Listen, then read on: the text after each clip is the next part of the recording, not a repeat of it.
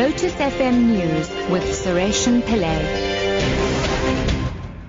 A former Durban policeman will remain in jail while the magistrate decides whether he should be granted bail. 48-year-old Gunasekharan Seelan Naidu is believed to have been the mastermind behind the murder of his wife, Nalini. Her throat had been slit and her body dumped in Shongweni last year. Two other men, Zweleka Mapumulo and Lina Lloyd Magwaza, who have implicated Naidu in the murder, have already pleaded guilty to the crime. Investigating officer Rajan Govender has previously told the court that Naidu had made unsuccessful attempts to kill his wife last year. The case has been postponed until later this month for further investigation.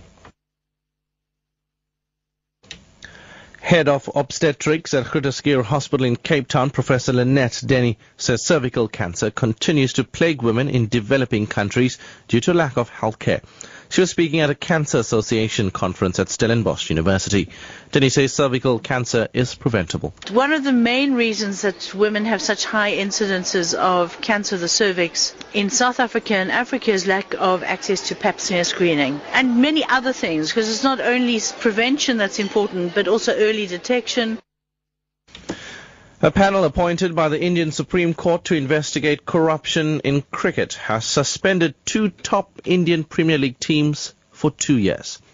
Officials from the Chennai Super Kings and Rajasthan Royals were found guilty of illegally betting on matches. The BBC's Sanjoy Majumdar reports. The panel, led by a former Supreme Court Chief Justice, says the decision to ban two of India's top cricket clubs was taken to protect the integrity of the game. Two top officials from the Chennai Super Kings and the Rajasthan Royals have also been banned for life from cricket-related activities. The panel said both officials had routinely placed bets on IPL matches, which is illegal under Indian law. And finally,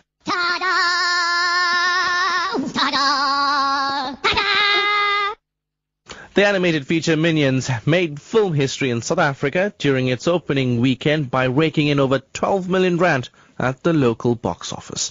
Universal Pictures and UIP South Africa announced that the film broke the record set by another animated movie, Despicable Me 2, which made almost 11 million rand in South Africa in 2013 during its opening.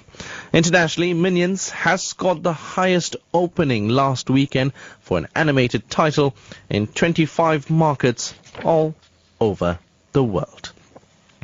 Your top story at 7 o'clock. A former Durban policeman will remain in jail while the magistrate decides whether he should be granted bail. 48-year-old Gunasekharan Seelan Naidu is believed to have been the mastermind behind the murder of his wife. I'm Sureshan Pillay. I'll be back at 8 o'clock.